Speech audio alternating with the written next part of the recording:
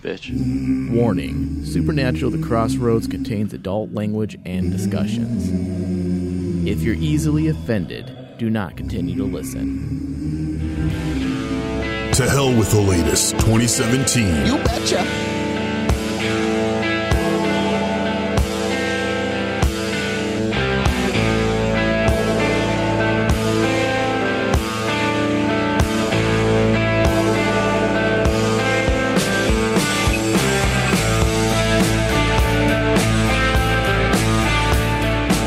Everyone, and welcome to Supernatural: The Crossroads on Rain Man Digital Crossroads 003. I am your host, Thomas Cowley, and joined with me, as always, is Ryan Denton. Hello. And Michael Flores. Hello. Hey, today, thief. Guys, what? Stealing my intro. You're stealing your intro? God. It has to be Ryan. Ryan's the only one who gets to say words. Right. You don't say the same intro word that I say. Anyway, guys, today we are talking about... There we go. Much better. I'm dealing with two morons. Can you tell we haven't been in the studio for a little bit? Today, we're talking about a very special, hiatus special, where we go into Kripkenomics, or as we like to call it, blowing Eric Kripke's 5 years on Supernatural. Because let's face it, guys, no matter what we say, we always seem to gravitate very heavily towards Kripke's time on the show, which I think is natural due to the fact that it was originally his show. But in this episode here, we're going to take a direct retrospective look at his original 5-year run with a focus on what made it work so well. And this includes writing, the exact aspects of Kripke's style that made it work as well as it did, whether it was the talent he brought on or the way in which he decided to make this show something different and something unique. No matter what he does, it seemed to have captured all of our hearts and minds for millions of viewers for over a decade. Yeah. And not many shows get that. Not many shows get 5 years. Yeah, and that's the thing, Thomas, is that underneath all of that work and, elbow grease, there's a method, obviously, because how has this show managed to hold on to such a massive audience to keep us all captivated going on 13 years. Yep. And you can easily point to the first 5 seasons, because if it wasn't for the first 5 seasons, then you wouldn't have anything else. And I mean, when you really think about it, this isn't something as big as Star Wars. That's the truth of the matter. Right. Bite your tongue, Thomas. But this is a show that started on the CW, or at that time the WB, with millions of fans across the globe. Now, how many people, showrunners or writers in general, or comic book artists, or anybody who creates entertainment would kill for a fraction of that? The thing is, I go to a lot of conventions and things, and fandoms are something that I'm a part of. And it's really interesting. There's really not too many fandoms, quote unquote, that are like Supernatural's fandom. It's very interesting when you look at all these, these shows, Fireflies and all these shows that have these diehard fans. And I really think Supernatural has one of the better ones, I think, in general. It's to me, it's more... They try. They're fervent. No, they try to be good people, at least. Yes. There's a lot of fandoms that don't even try. That are crappy people. They're just like, fuck you, I hate you. How dare you think this way? At least, even though there's fighting amongst the fandom, at least we all try. Yeah. And I think that's something, like, to come back to Star Wars. I mean, Mike, you're a huge Star Wars fan. Oh, yeah. How vitriolic is the Star Wars fan base? Oh, they're evil. They hate evil. Everyone loves the original trilogy. Fuck the prequels. I love the prequels. Fuck you. The new movies suck. The new movies are great. The extended universe is all that matters. It's the most fragmented everyone fandom. Hates everybody. Yeah. Supernatural, like you said, Ryan, is one fandom that it has that hashtag moniker, SPN family. Yep. They really do try to be better people and try to give a shit, because we do have this connected thing that we all gravitate towards. And I think a lot of that comes from the main theme of Supernatural, that family doesn't end in blood. And a lot of people have taken that to heart with Supernatural, beyond just what a television show normally provides people. And I think that's what really makes it special. But all of that has to come from a starting point. And, whether or not you're a big fan, because I know, shockingly, we've talked to some people who are not Kripke fans. But he did lay the foundation for this, the brickwork. That blows my mind, too. When we've come across people... I try not to be mean, but I truly don't understand. How do you like the show and not like the 5 years. Yeah, it makes no sense. Yeah. I love sandwiches. I just don't like meat or bread. Yeah. Yeah, I just like the mayonnaise. It's actually really weird. So I just like mayonnaise all over my face, my lips, my mouth. Eat it by the spoon. Yeah. I'm gay, but I don't like penis. Like, come on. What are you talking about? Wait, so you're a lesbian? Yeah, well, no. If I'm a male. Okay, in this scenario. Yeah, if I'm a male. Gotcha. No matter what analogy you want to use, it doesn't exactly make sense. I'm straight, but I don't like vagina. A straight male. All right, you have that moniker right there. Yeah. No, and that's the thing. Without those 5 years, you would not have the 12 years we have now. You just wouldn't. So we are going to take a deeper look into the exact reasons as to why this system that he set up worked and what allowed it to have as long as a run as it has had. Now, we on this show, we often get very technical, and we also get very into the deeper meaning, some of the artistry behind the episodes. I mean, I remember there was one episode we were talking about how I can't remember her name now, but the mother of the Nephilim tried to kill herself in the tub, and that was a direct relation to a painting. Right. You know, we get into some of that stuff. We talk about the writing and try and go into it from a different perspective other than just we like it and that's all there is to it. But particularly the video cast as well. Yeah. I mean, I've gotten so many messages from our Patreon pledgers that always tell us, like, man, you guys really get into the technical nitty gritty of each and every episode. And I know we tease ourselves and say we blow Kripke. Yeah. I always say, no, we don't. We just really get into the technical aspects on these video casts because there is so much to get into. I mean, if your college professor who teaches TV writing tells you to watch the pilot episode of Supernatural, which mine did, I mean, come on. There's a thing There's to a reason, right? Filmmakers love the first 5 seasons of Supernatural for a very specific reason. It has to do with many of the technical achievements of the show. And I think when you look back on the first few seasons, especially the first couple of episodes, I'd say more than the other parts of the show, it really did push the boundaries in so many technical aspects. So when we do the video cast where we go back to season 1, episode 1, 2, 3, there's always something new to talk about. Always. And unfortunately, as much as we love the show, unfortunately, the more recent seasons go to CGI, and we kind of know what to expect from them now.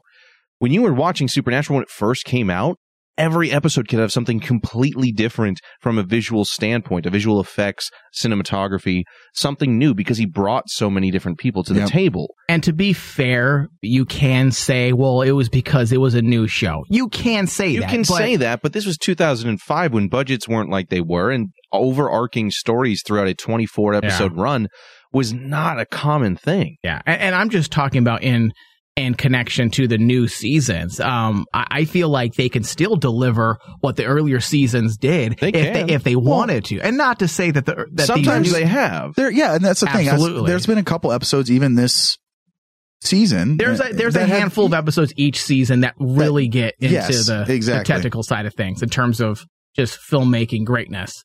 But nothing like the first 5 seasons. And I think we've discussed this on, I can't remember if it was the video casts that are available on Patreon or if it was on our regular broadcast. But I think we've all come to the same consensus that if they really wanted to, if you had a showrunner who was like Kripke, and not to say these new showrunners haven't had their fair share of successes. I'm not saying if you had one that was more centrally focused on the cinematography and pushing the filmmaking boundaries. If you had a film geek, a true film geek like Kripke, and at the helm for these newer seasons, you would be getting a lot of these technical achievements.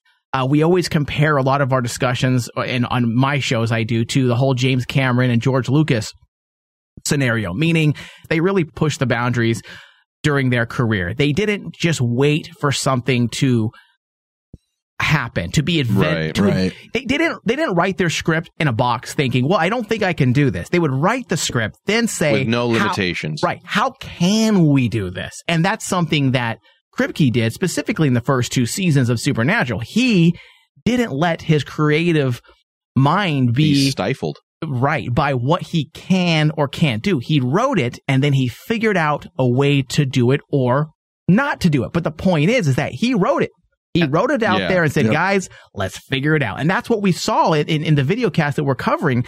And the first 8 episodes we've done now of the first season, it's always come down to some of the technical stuff in terms of the visual effects where they made it happen. Yeah.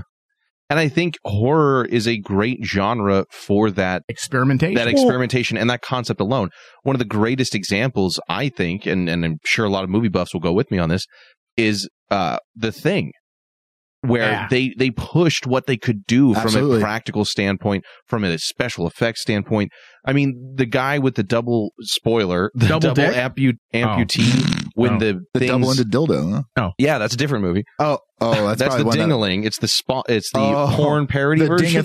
The dingle thing. Got it. My bad. No, but like. When it has the dead body on the table and they open up the jaws and it bites that dude's arms off. I mean, they had all kinds of levers and mechanics to that. They had prosthetics and latex. They found a guy who was an amputee and digitally put the other guy's face on him. It was a whole amazing thing.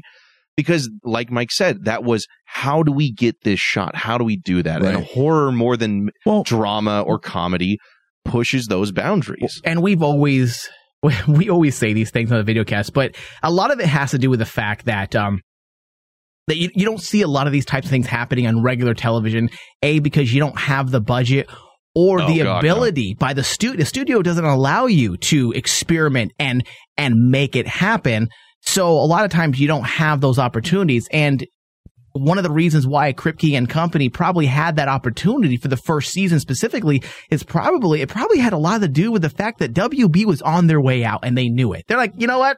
Fuck it. Do it. Do whatever you want. We don't care.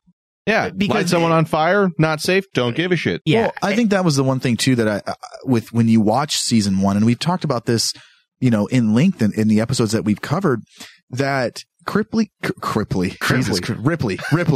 Believe It or Not. Yeah, no, Kripke, it's a new thing. Don't worry. So Kripke always found a way within the budget that they had in this in their first 5 seasons to pull off these shots that even to this day we're like, holy crap, man, that was an awesome shot. And I think terrifying. Yeah, and it's terrifying at times. And it's like, man, it's amazing to me in a 5-year run with the budget that he had from a TV show that even in the first season, when we talked about this in length, that he pulled these shots off with a budget that he didn't know if the next episode was going to happen. And I think that's what's amazing to me about what he did with what he had. I mean, I know we're talking about all these special effects, but I mean, really what he had and what he had to work with, what he pulled off in the first 5 years is pretty amazing. Yeah. And I think that goes into one of our first reasons as to why Kripke's run lasted as long as it did and had the impact that it had, especially when you consider it was a network that was on its way out. And it was also a whole hodgepodge of different people who didn't know if they were going to have a episode 2 weeks from now, and they've already spent the time working on episode 9. Yeah. Right. And that is the sheer technical achievements. I mean, with Kripke bringing together the TV veterans like Kim Manners and John Scheiban to this show, if you come off of X-Files, your next project could pretty much be anything you wanted at that time.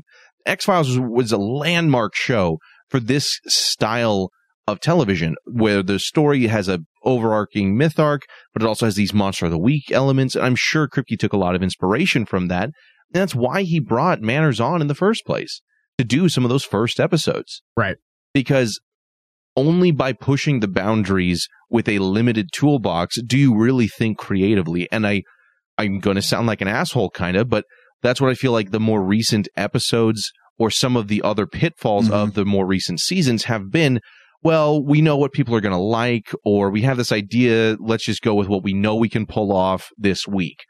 It's not, what the fuck can we do different? How are we going to get this to be different? And not to say anything again, I feel like we're keeping doing disclaimers, but I think we have to, because a lot of people get very... we don't hate the new episodes. No, and by people any get means. very sensitive when you're talking about Supernatural, and I think people can just listen to our shows and know we love the show, but the thing about the first season is Google the names behind the first season.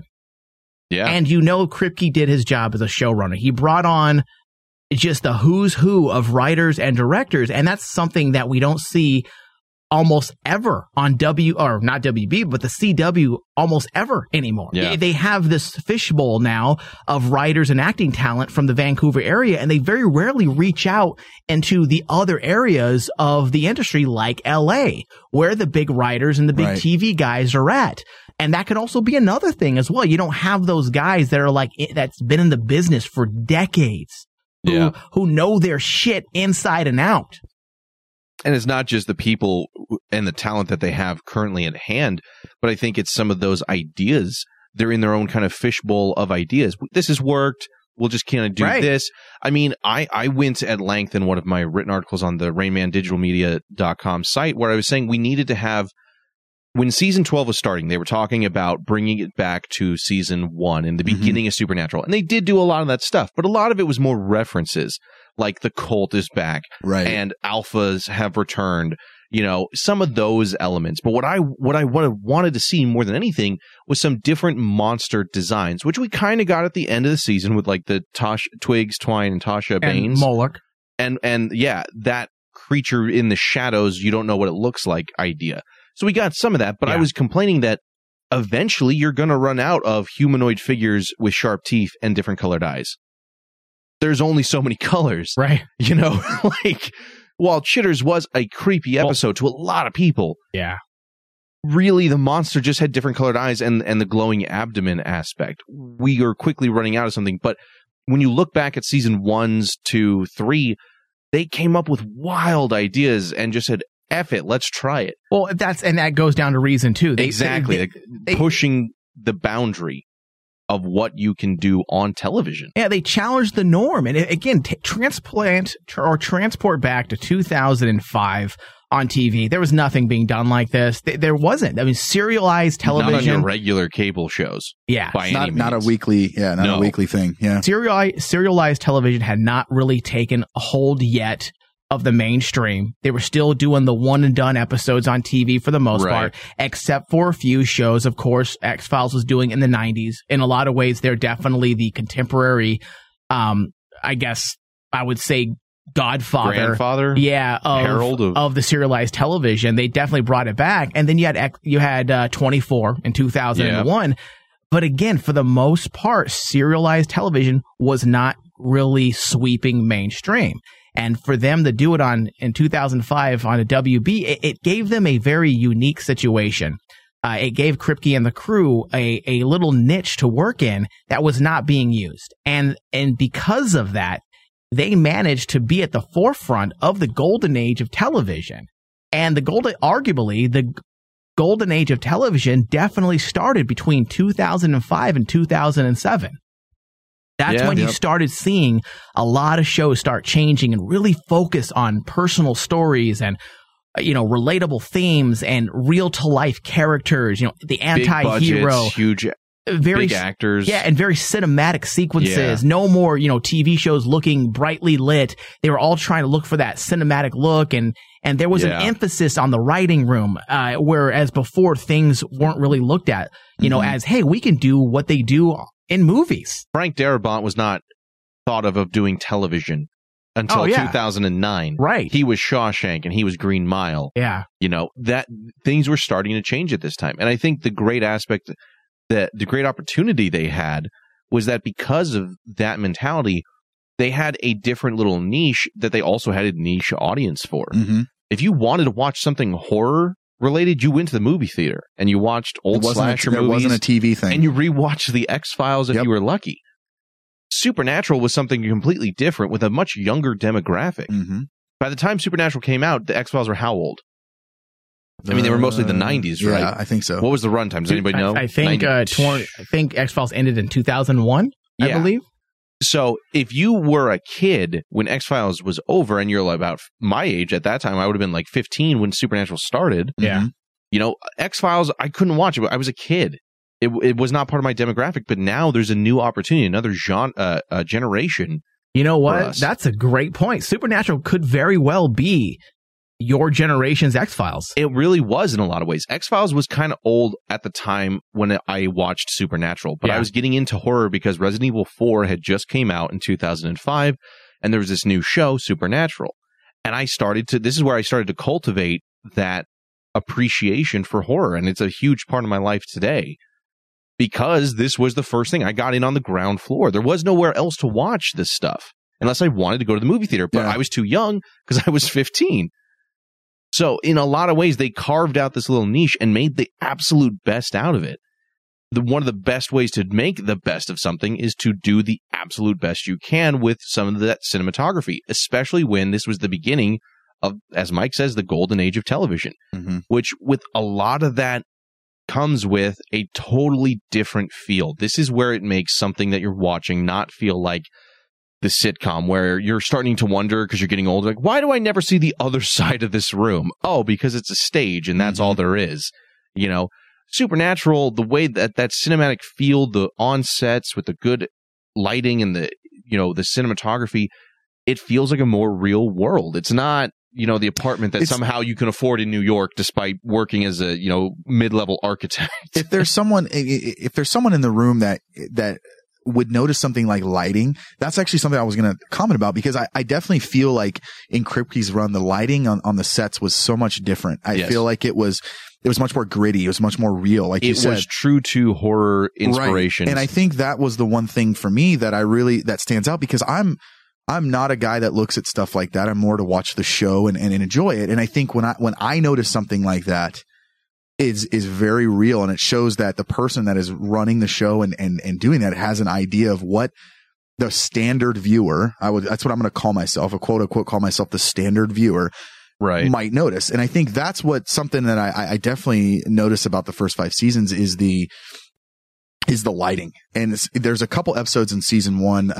It's the, I can never remember the name of it. It's okay. They can go to patreon.com/Rayman Digital. There you go. Yeah. And pledge, and they can find out your full thoughts on cinematography and which episode. Because everyone really cares about my full thoughts. Well, you actually have some great thoughts. You actually, from the average person who isn't educated in that stuff, you pick up on a shit. So yeah, guys, go to Patreon and find out what episode I was talking about. I was trying to be like genuinely nice, and he turns into being a douche. Ryan douches it down on Patreon. Look, he really does. I gotta douche it up, guys. No, you douche it down on the Patreon shows. Oh, do I? Yeah, you do.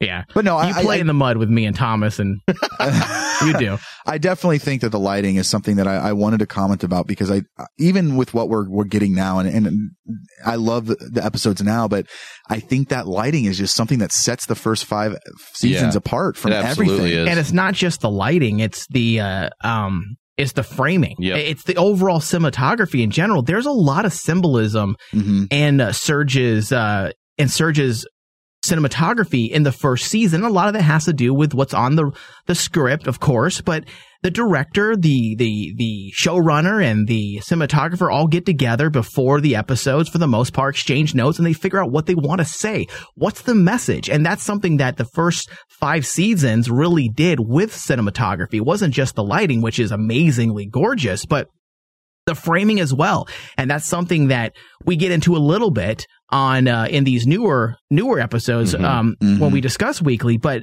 I mean, on Patreon, we've spent a good chunk of the episode talking about the lighting. That's all we do for the most part. Absolutely. In fact, we talk more about the technical aspects outside of because we already know the reasons why this happened and this happened. So we really focus on the technical aspects and break down the frames and the shots and why they did this. I know people aren't a huge fan of the Wendigo episode. Oh, we love it. We talk about really that. Like it. That's one of the greatest examples of lighting. We want some people over.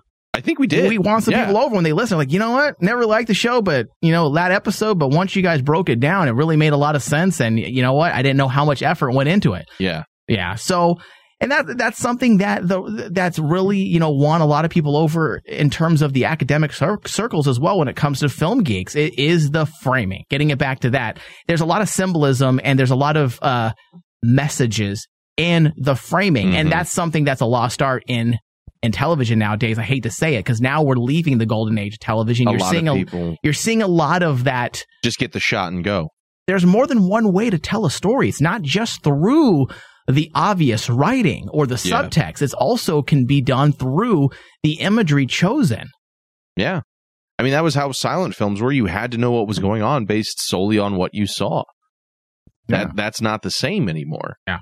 But besides just the lighting, we talk about how season 1 had a ton of great Monster of the Week episodes, and I think what definitely helped sold that was reason number 4, which was visual effects, both practical and CGI. Right. I mean, for the Patreon episode where we talked about episode 7, Hookman, we go to at least 10 minutes about how they did the wall ripping scene at the end of the episode. Such a cool scene. And whether that was practical, did it have special effects? It couldn't have been because there was particles in the air that you can see, and how difficult that had to have been, again, with a show that had no future. Yeah. It had no future at that time. Much. You know? And the fact that you had this nice mix of CGI and practical effects. I mean, one of my favorite episodes is Home. Because of the poltergeist that's on fire coming out of the closet. If you guys go back and watch that episode, great shot. It's fucking terrifying because it looks like there's really someone there. Mm-hmm. And that's something that, again, this show, excuse me, this show pushed the boundaries in that way. You know, how can we get away with not just how do we physically do it, but how do we do something to a point where we won't get censored immediately? Yeah. Despite being a horror show. How do we show people getting eaten and people dying and being, frankly, butchered in some ways? And again, remember, this is 2005. This is before Game of Thrones and Walking Dead. This is before the censorship board, started to get more lenient. Only this recently, was before late night television where you could do what you wanted. Yeah, only recently has network television allowed more, and that they've only done that and as a way to kind of counterbalance or counteract the fact that they're losing audiences to the paid cable and Netflix, and cable. HBO, those aspects where you can get away with whatever you want. So there was a lot of creative thought being put into those violent, horrific scenes. And it's a great way to show you that, hey, there's more than one way to scare someone besides gore. Yeah. I mean, you look at one of the episodes like Dead in the Water, there's not really anything. There's nothing that you see.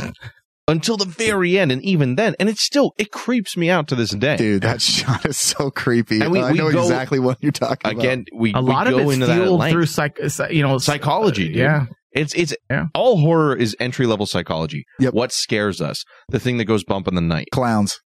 Fuck you. The fact that when it's daylight and you're watching some scary video or you hear a noise in the hallway, you're like, the fuck's that? You don't really think about it.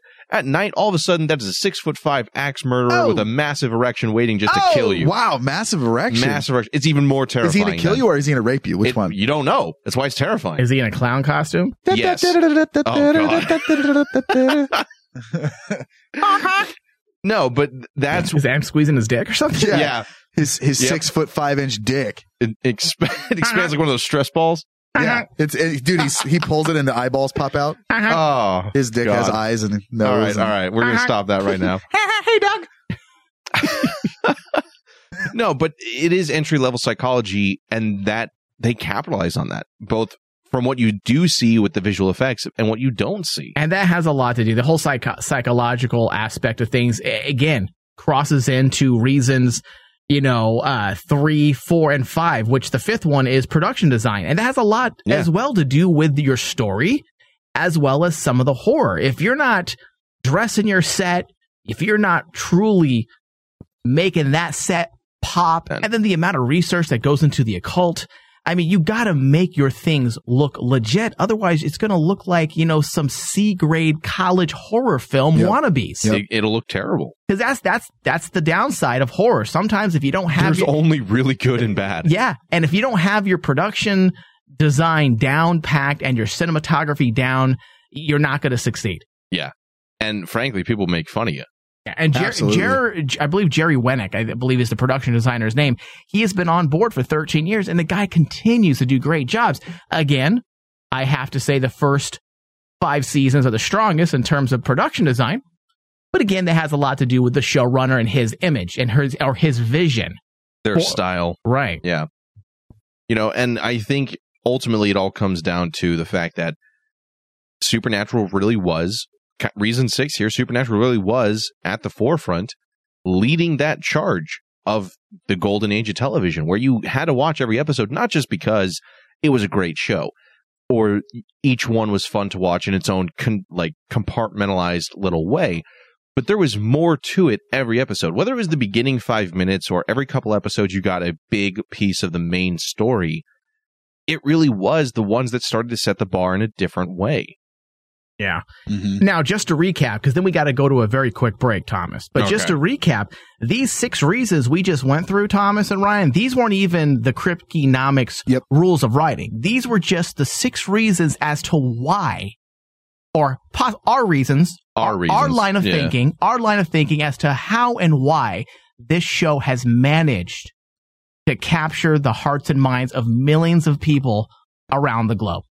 Those are our 6 reasons as to why the first 5 seasons helped in grabbing a hold and not letting go. Yeah. Yep. Not even our rules of writing yet, Thomas. And that's the thing, is like, not even the writing aspect, which I think any fan knows that is the absolute backbone of this show in so many ways. If you didn't have that, you wouldn't have a 10-year-long run. So with that, guys, we're going to take a quick break, and then we're going to get into the writing aspects in just a moment. Hilatus is a bitch. Evil bitch. The Rain Man Show. The Rain Man Show. But anyways, there's been a recent trend pattern that I've seen Randy and you have. And and it took me a while to notice. And I think the couple shows ago when we found out those secrets, I've noticed that Randy is doing what women probably should do, the smarter thing. Rather than finding the douchebag in the pile of douchebags, you know, the hot guy with abs and a pierced penis and pierced nipples, what she does is she gets a goofy gamer who's tall and lurching. Thanks. So stupid. Good descriptive term. And then she realizes she has an eye for hotness. So she's like, you know what? He has the ability to be very hot. So she gets someone who's not very intimidating. Oh, and she turns him into the next Jason Momoa. It is true. She won't let me cut my hair. She has completely changed you since she met you in terms of your appearance. You might be onto something. She has gotten your dick pierced. She's gotten your nipples pierced. She sent me a message before the show asking me to fat shame you so you lose weight. For more Rain Man, visit RainManShow.com. Have you ever wanted something so bad that you do just about anything for it? Well, that's exactly how we feel about you. That's right. AdamandEve.com wants you so bad. We're giving you 10 free gifts with your first order. You heard me right. That's 10 free gifts to spice up your love life. First, you'll get a sexy surprise for her. Second, an adventurous toy for him. And third, a little something we know you'll both enjoy. Plus, you'll get 6 full-length adult movies on DVD. And number 10, free shipping on your entire order. That's 10 free gifts for you shy types who've never tried Adam and Eve before. Just go to AdamandEve.com and select any one item. It could be an adventurous new toy, a sexy piece of lingerie, or anything you desire. Just enter offer code DEAL30 at checkout, and you'll get all 10 free gifts, including free shipping. That's offer code DEAL30. That's DEAL30 at AdamandEve.com.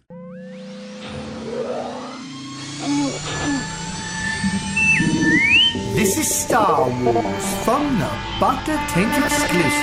That thing's operational. Remember when the whole Josh Trank thing happened? I wanted to pull my hair out. They ruined it for themselves, and that's why I don't feel sorry for them. I do not feel sorry for him. Just like I didn't feel sorry for Josh Trank losing himself on the set of Fantastic Four so much that the producer for the other untitled standalone film did not want him on board the movie, saying he is a complete loose cannon who hides himself behind the video village and tucks away the camera so no one can see the monitor, no one can see the footage. I mean, you can't do that. Can I see the dailies? No. Nope.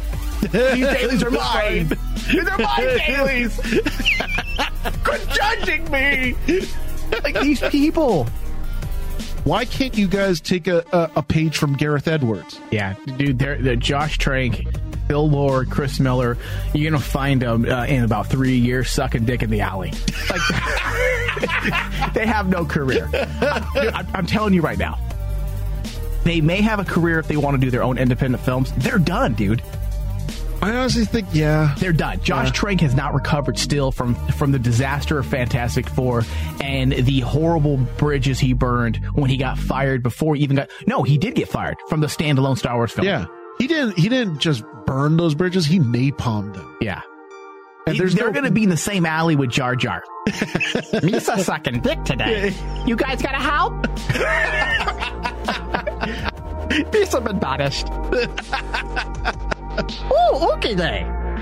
I suck dick for Imperial credits. TheBackTheTank.com for more details. And get ready for an excitingly good time. Also, if you've missed our last show, you can also find us on your Stitcher app. Search Back to Tank. Add us to your favorites. Thank you, and we will see you very soon. I'm Crowley. I run hell. Yes, of course I agree, 100%. High time we met. To hell with the latest 2017.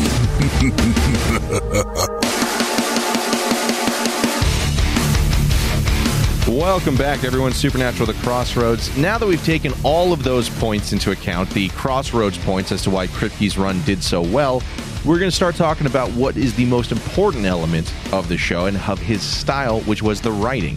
Which, again, if we didn't have the backbone that is the writing, we would not have had 10 years plus of this show. Now, full disclosure, it is very important that we mention some listeners, including Stop Haunting Me, both on Twitter and Fandom Natural, have let us know that while there is a lot of love for Kripke, there is this common misconception that he had a 5-year plan. That is something that we've even said on this show. That is not the case. There is evidence to show that he had a lot of, like any show, are we going to have another season? Where do we go from here? How do we change things?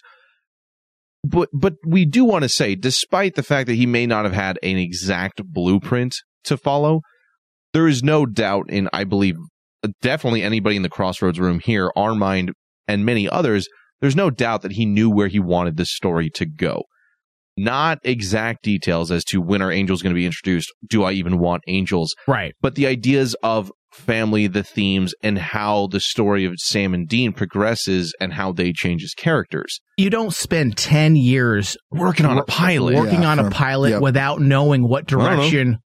You don't do that. No. Do you know A, B, C, D, E, F, G? No. Do you know A and Z? Absolutely. Yes. You know where you want to start. Maybe J. Right. Right. You are going to know that, especially if you're Kripke, who is a writing guru, and you spent 10 years on your pilot. Yeah. If you spent 10 years on your pilot and you don't know A and Z, no one's going to pick up that show. Were you just whacking it the whole time for 10 years trying to say you were writing? Bro, if you spend 10 years on your pilot and it doesn't go for like past the season, you should probably slit your wrists. Yeah, just give up. Yeah, just like get in a tub, go down, just okay, hold on. Turn on some turn on some good music. Okay, but first, yeah, okay, exactly. Don't listen to Ryan. Yeah, call Jared's hotline, the suicide hotline, immediately, and then do not listen to Ryan. Yourself. No, don't, because 10 years of writing. And you don't know where you're going, you should probably just end it off. I would just say quit. Shift careers. I would just say just quit. That. Yeah. You don't have to end it. Go pick up a rake, maybe put some pruning down. shears, and like start landscaping. All right, Mike's house. Why does it go to landscaping? Is it because you're Mexican? Yes. No, it's because his house could use it. So now you're low blow. Now you're being racist. You're telling people to commit suicide, and now you're racist. What are you talking about? I'm just saying you have a bad lawn. Yeah, and that's not a euphemism. I'm talking about Ryan. I'm okay with the truth, which means my lawn right now is horrible. Right. That's okay. It's honestly a jungle. It is a jungle. No, but he had to have some idea of, like Mike said, A to Z, maybe J, but you don't have everything thought out. Unless you are a novelist, nobody has every aspect thought out. That's a lot to, especially for a TV show. You're not allowed to even have a TV show if you can't tell them how it's going to go. Yeah, you have to show that you have longevity. You have to. Yeah. Well, okay, that's a great idea. Where do we go with the next 2 seasons? I didn't think that far ahead. Right. Ooh. Yeah. No show. Call in Andrew Dabb. Call Dabb. Oh, dude. What happened? No, but in the writing room, especially. There's Gamble. What Kripke can see to the future. He's all, well, there's a guy who's going to take over for me in 12 years from now. In about 12 years. Trust who's me. just going to write at random, like there's intervals. A couple people that are going to take over. He's not going to really have a real plan. Why are you yelling? We're in the same conference room. Oh, yeah. So there's a couple people that are going to, I can see into the future. There's a couple people that are going to take over after me that they're going to make my first 5 years look amazing. Security, we need, we have an issue in the room. So he's just talking about 12 years from now. Security! He's right. That's how he came up with Timeless. Amazing. We're never going to get Dab on the show. We're stupid as hell. Anyway. Dab's going to hate us. He's never going to do the show. But I wouldn't be surprised if we go to like San Diego Comic-Con, he goes out to us and just elbows the fuck out of our ribs. Oh, shit. No, but when it comes to the writing room, you can't have everything thought out because you're working with additional people. And Kripke did a great example of that by working with Singer and Sarah Gamble, taking ideas from that. We know that while Kripke may have had a general idea for some of the show, Singer was one who really pushed for the character development and the personality of these people and making that be a major part of the forefront. And I'm never going to take away from what Robert Singer has done for this show. No. But you know what? There's plenty of executive producers out there who have ideas and give nudges over to showrunners. And guess what the showrunner does? Whatever the fuck he wants. Right. Kripke was smart enough to listen to good ideas and write it. Mm-hmm. And Sarah Gamble, too. She had great ideas. The ideas of the Angels, for the most part, was her idea. Yeah. And Kripke took it and ran with it and made it great. And I think that's one of the biggest examples of a great showrunner is, same with a director, not just do what you want to do, but listen to the people around you and take the best ideas and run forward with them. Don't take every idea. We know that's not a good idea. Especially from Twitter. Don't listen to the fans for everything we want. Yeah. We make up dumb ideas ourselves. But take good ideas and run with it. Blue fire. Hashtag blue fire. Which leads us all to number one rule for Kripke's... Number one rule of Kripkenomics. Rule number one, don't be an idiot and pick a lane. Know the story and its mode of transport. Now, Kripke knew he wanted to tell a story about the brothers and the element of fate and what they would ultimately have to be faced with. And he also knew the genre in which he wanted to use to create a motif that would keep the story cohesive, keep the story intact. Mm-hmm. And the fact of the matter is you have to know your genre if you're going to write about it. Yeah. You can't be like, I'm going to do science fiction. Don't know shit about it. You can't do that. You have to know something because it's not just elements that other fans who are into that are going to pick up on. Yep. But there are rules to each genre. Yep. You cannot just shift them as you want. You have to know the rules to stick to them, but also enough to bend and break them when it needs it. Bend. Bend, not break. Bend. You have to bend. That's exactly what I was going to say. Yeah. Well, if you're going too fast, sometimes it bends too hard and it kind of breaks. Well, you don't want to wrench it. You don't want to wrench it. That's like making it twist. Ooh. Maybe a little. We're not playing Pac-Man here. Is what we're saying. Gotcha. It's not a gear shift. If it was a gear shift, would it be like Vin Diesel 8 gears? 9 gears. No, stop. Like Fast and Furious? Anyway. So stupid. But you know what? That's something that I always harp on, Thomas. In all of my shows that I do, I always harp on genre. Because once you understand your genre, you can then start fleshing out the characters based on that genre. And I'm not saying you have to stick to all the rules or the archetypes of that genre, but you have to for the most part. And if you're trying to do a horror, there's certain things that you have to do with your protagonist. There's certain things you got to do with the antagonist. There's certain themes that you have to include. But you said one key thing, Thomas, before we got on a tangent on bent penises. And that's what we were talking about, right? Okay. Yeah, I just wanted to make sure dicks. It didn't go over my head. No. Right? It went right in your face. Right in my mouth. Right in your mouth. Okay, good. Yep. So I caught it. Sometimes on the eyes. You said bend or break rules. And that's absolutely right. That's the first thing you learn when you're learning how to write, when you're learning how to shoot a movie, write a movie. You learn your rules first. Mm-hmm. Make sure you understand them fully. Then you can break those rules. Yeah. And that's something... one of the first things you need to understand about your story is, what am I writing? What am I going to write? Genre, then the characters, and then it all starts coming out. And that's the thing, too, is it's the best way to get something familiar that people will gravitate towards, will latch on. But by bending and breaking those rules occasionally, it allows you to still subvert expectations. You know, a great example for your classic stories that we all know of is the hero's journey. Mm-hmm. If you have seen Star Wars A New Hope, you have seen this. Frankly, if you've seen nearly any movie, you have seen this. There's all kinds of different steps on where it's the inciting incident, you know, they go off on a journey, the refusal of the call, the weakest moment of their life, and coming around. There's all these little tentpole elements to telling that story. But it's only by knowing each part of that and how it's supposed to go that you can change that in a way that doesn't ruin the story you're trying to tell, but also catches people off guard. A great example of this is Game of Thrones. For those of you who don't like, for it to be obvious in your face, Game of Thrones is a good example of, I thought this was going to happen, completely different thing. Talk about 180, happened. Dude. They 180 the shit out of you in that. And Game of Thrones to me is very in your face about it. And once you learn that, it's very obvious going back. Yep. Supernatural, I think, did a great job, especially with Kripke's run, where you didn't know what to expect throughout the seasons, but you kind of knew where things were going. It was still familiar. That's why I think so many people were blown away when Dean actually goes to hell at the end of season 3. Yeah, that really did shock a lot of people. He comes back from the dead, and the whole time I'm like, how the fuck did this happen? Angels didn't occur to me once until Castiel said it. You know, things like that, to where it surprises you, but when you look back, you're like, fuck, that, of course that makes sense. Well, okay, you talk about the classic hero's journey, okay, and all the steps they need to go through. That's an example of bending the genre. Yeah. Understanding the rules, because Kripke started writing a horror. And then he said, well, most horror movies don't have their protagonists go through the classic steps of the hero's journey. And that's where he bent the rules. Yeah.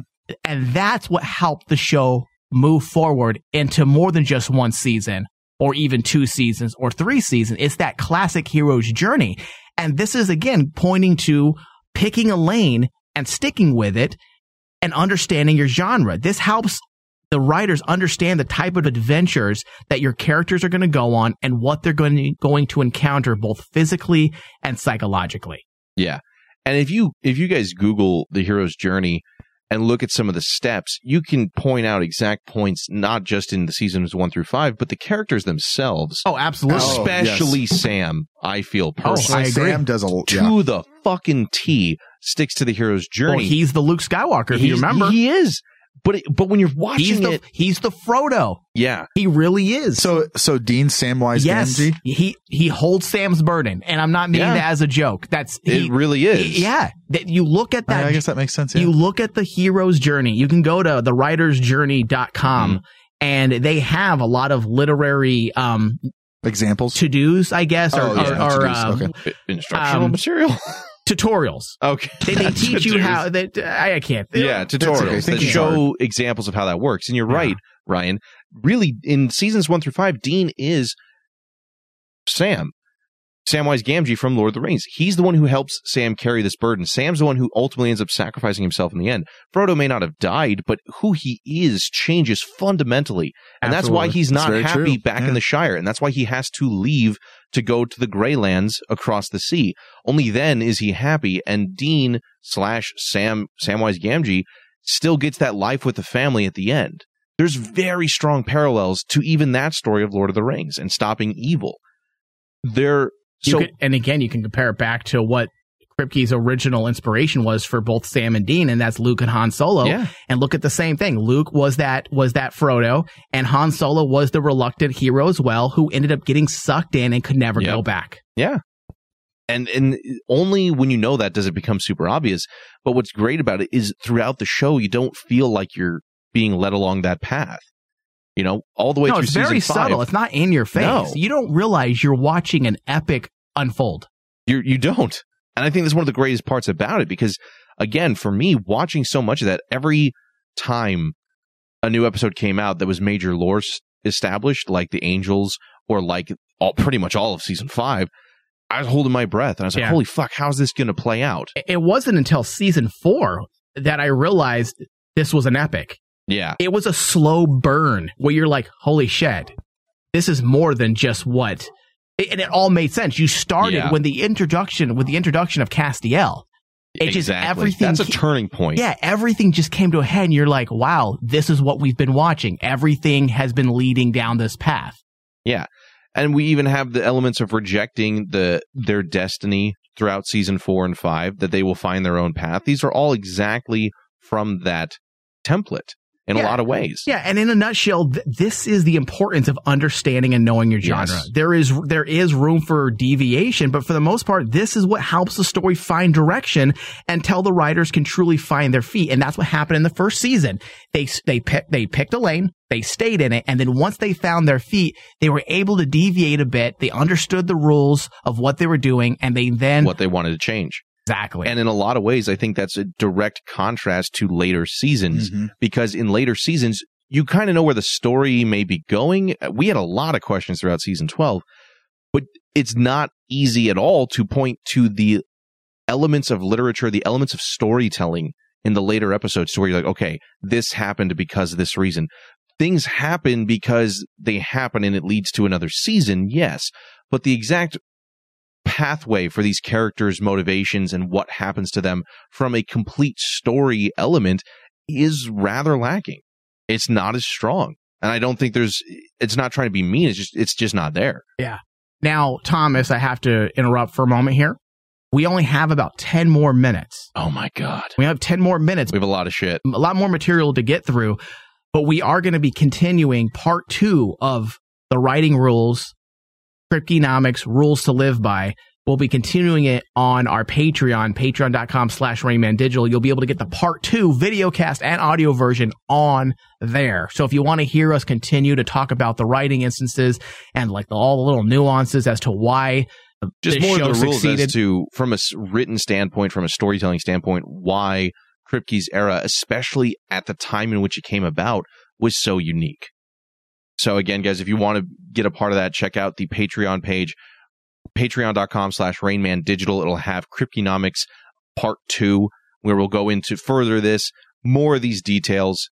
Do you think we can go into one more rule? Do we not have enough time? I think we could go into one more. You think so? I think so. Okay, well, let's do one more rule. Let's give everybody one more rule. There's a total of 5 rules. Which fits what we're trying to do right now, which is shit or get off the pod. Yeah. Do that all the time. Where there's a difference between a season arc and a myth arc.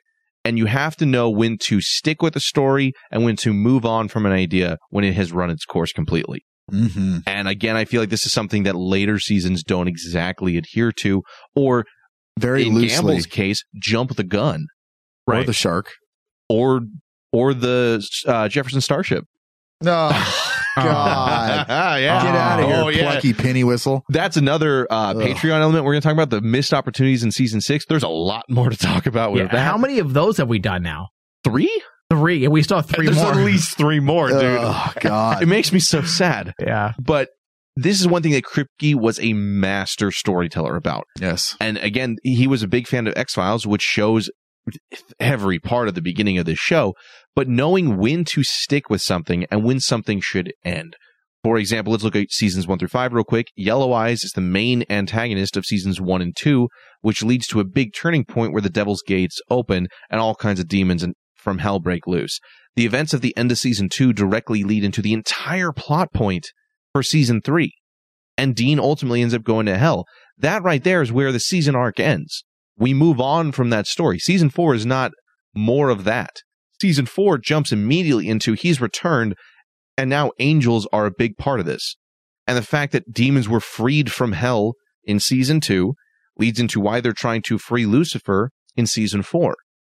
The myth arc for seasons 1 through 5 all makes sense when you look at it as a whole, but each season has its own little internal season arc that it sticks to.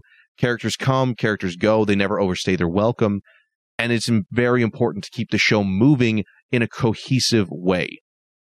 And that's borrowing some of the best elements of storytelling from the shows he liked, like X-Files. But I know some people disagree, but I never felt like seasons 1 through 5 had any elements that were rushed or too long. No, I feel like they ended perfectly. Everything meshed. And when they ended, they didn't really end. It was almost like a fed into the next. It was like a passing of a baton. Saying, okay, this is the next iteration. This is the next evolution of this villain. The way the villains worked, I don't want to get into that too much, but the myth arcs were always tied into the villain, and the villains always worked cohesively with each other. And that's something that, as you were saying, we just don't see that in the new seasons anymore. You have endings because they feel like they need to end because we've reached episode 22. All we can talk about with it. And I think a great example, if you look at seasons 1 through 5, Yellow Eyes is 2 seasons, but the first season is the end of their dad's story of finding him. They could not drag out trying to find dad for 2, 3, 4, 5 seasons. It had to be one and have that story be done. Lilith being throughout seasons 3 and 4 went a little bit longer, but it led up into Lucifer, which is a perfect one-season story. A different season where they felt like they had a season arc, but didn't really know what they were doing with it. Unfortunately, season 10, for me, has always stuck out. The Mark of Cain was a big element, but it was kind of a leftover from season 9 that fed into the events that happened for 10, but 10 itself didn't have any leading point until the very last episode where we introduced the darkness. Yeah. There's a lot of just kind of moseying about in season 10. I mean, ending ideas. That's kind of what this rule is about, is season arcs, knowing when to move on and when ideas have run its course. And ideas are not just story concepts. It could also be things like characters. Absolutely. Characters were used, abused, and killed. Very rarely did we ever look back at those characters. I mean, Kripke always kept sight on the priority, which was Dean and Sam. And this is another character element with season 10 that I feel like a lot of people felt was mishandled. And I think this is exactly why that is, which was Charlie. Charlie was around for, frankly, longer than she should have been. She became a huge fan piece, and she was good in the very beginning and good at the very end. But we had a lot of episodes there was a lot of stuff in where the middle. She was just Felicia Day on Supernatural, and it didn't feel like her purpose on the show was relevant anymore. Kripke's era, as you said, killed off ideas. We wanted more Ellen and Joe, but it was taken away from us. We wanted more Ash as well, and he was taken away from us. He was killed for a reason, even though it was abrupt and it probably could have been handled better in that regard. But there was a reason why Ash was introduced, and then they were done with him. And that was the beautiful thing about the first 5 seasons, is that there wasn't a lot of, like glitz and glam for no reason. It wasn't just fun episodes because we liked the guest star. Right. It was stripped to the basics. As cruel as that may sound, they were there to tell the story. It was stripped to the basics. Yeah. And that's what was needed, I feel, so that you could spend more time less on the fan service episodes by returning guest appearances. Put your hands together because so-and-so is going to be here next week. Yeah. And they could focus more on the development of the stories and the multiple layers of these characters. And it's one of those Stephen King quotes. You have to kill your darlings sometimes. Oh. You have to beat it. You have to take out characters that you love, but because it makes sense for the overarching plot. And that's a big difference between ending a season arc and ending a myth arc. So let's just recap the first 2 rules. The first 2 rules: don't be an idiot and stick with your plan. Pick a lane. Know where your story's going to go, even if you don't know every twist and turn along the way. Followed by shit or get off the pot, where you have to make clear-cut decisions as to when a story is going to start, a little myth arc or a little season arc or the myth arc, and where it's going to end. And this is both ideas for the main plot and down to even characters. You got to know when to cut stuff, and you got to know when to keep going. So with that, guys, we're going to take a break here. This is going to be the end of part 1. Thank you all for listening. If you are interested in listening more to what we have to say and listening and seeing Ryan's face. I was going to say handsome face. Handsome face, but I was like, I can't. That's so nice. I thought you said his O face. Like, what? Well, they'll see that too. Well, they've already seen that. They're going to see that. Head over to patreon.com/RainManDigital, and you will see all the ways in which you can sign up, help us out with the show, lets us do more, and you'll see Ryan's O face on part 2 of Kripkenomics. And you find out 3 more rules. Oh my God. That's more than 2. Thank you guys for listening, and we will see you all next time. Carry on my wayward son. There'll be peace when you are done. You little maggot. You are no longer a part of this story. Hey, ass butt.